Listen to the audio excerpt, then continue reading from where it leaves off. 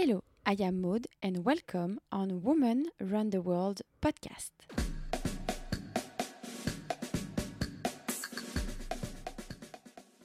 The show where you can listen to unique interviews of female runners that I met during my Run Trip World from 2015 to 2017. You will listen to interviews with no filter to understand why women are running, how it's different to run in Cambodia, Kenya or Brazil. Let's go and meet all these women who run the world.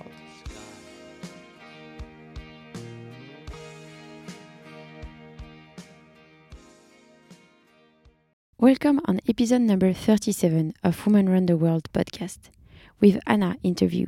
Anna started to run because of a bad period in her life and started to enjoy running because she could take out all the pressure. Let's listen to Anna's story. Hello. Hello. Could you tell me who you are and what is your athletic history?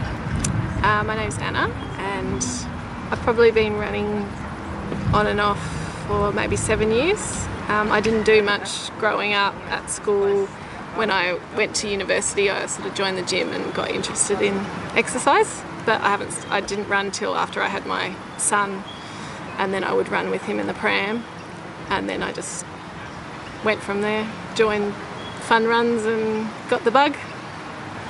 And could you tell me why did you begin to run? I think it was because it was cheap and easy to do without any equipment or costs of the gym or anything like that. And could you tell me how running changed your life? Lots of ways. I think socially, I'd gone through a kind of messy divorce and I'd moved states, and so it gave me a whole new group of people to socialise with and like a good outlet to get rid of my frustrations, and also just the health benefits from exercise, and now I can't imagine not doing it. And could you tell me if it's hard to be a woman in a running competition?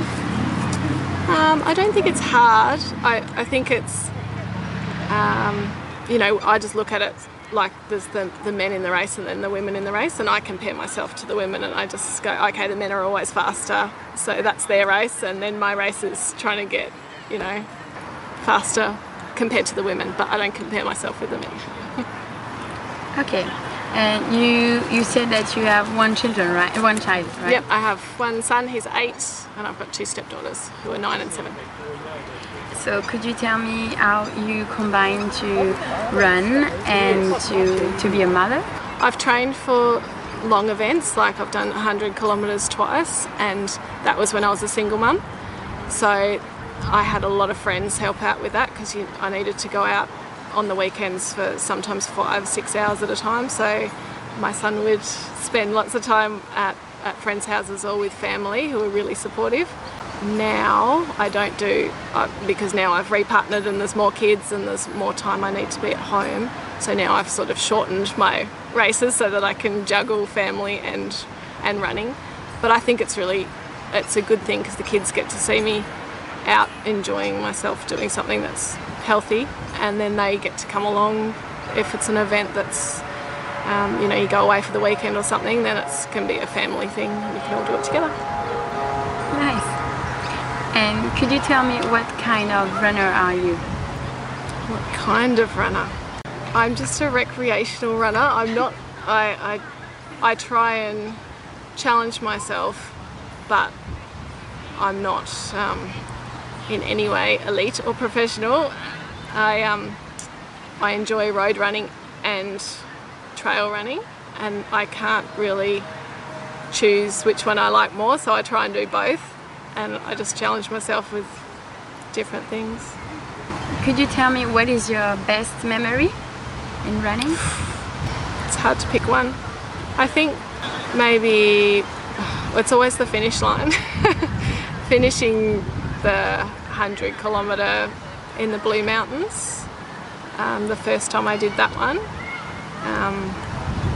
Probably just, it was at I think 1:30 a.m. in the morning, just crossing that finish line. just after 6 months of training, and just a big moment. Thanks. Right. Thank you. This is it for now. I hope you enjoyed this episode. Anna used running as a means of healing. I could relate to her because it helped me a lot to cope with all the pressure that I have in my former job. If you like this episode, send me some comments and some stars, and let's give more visibility to women who run around the world. See you on my next episode. Bye!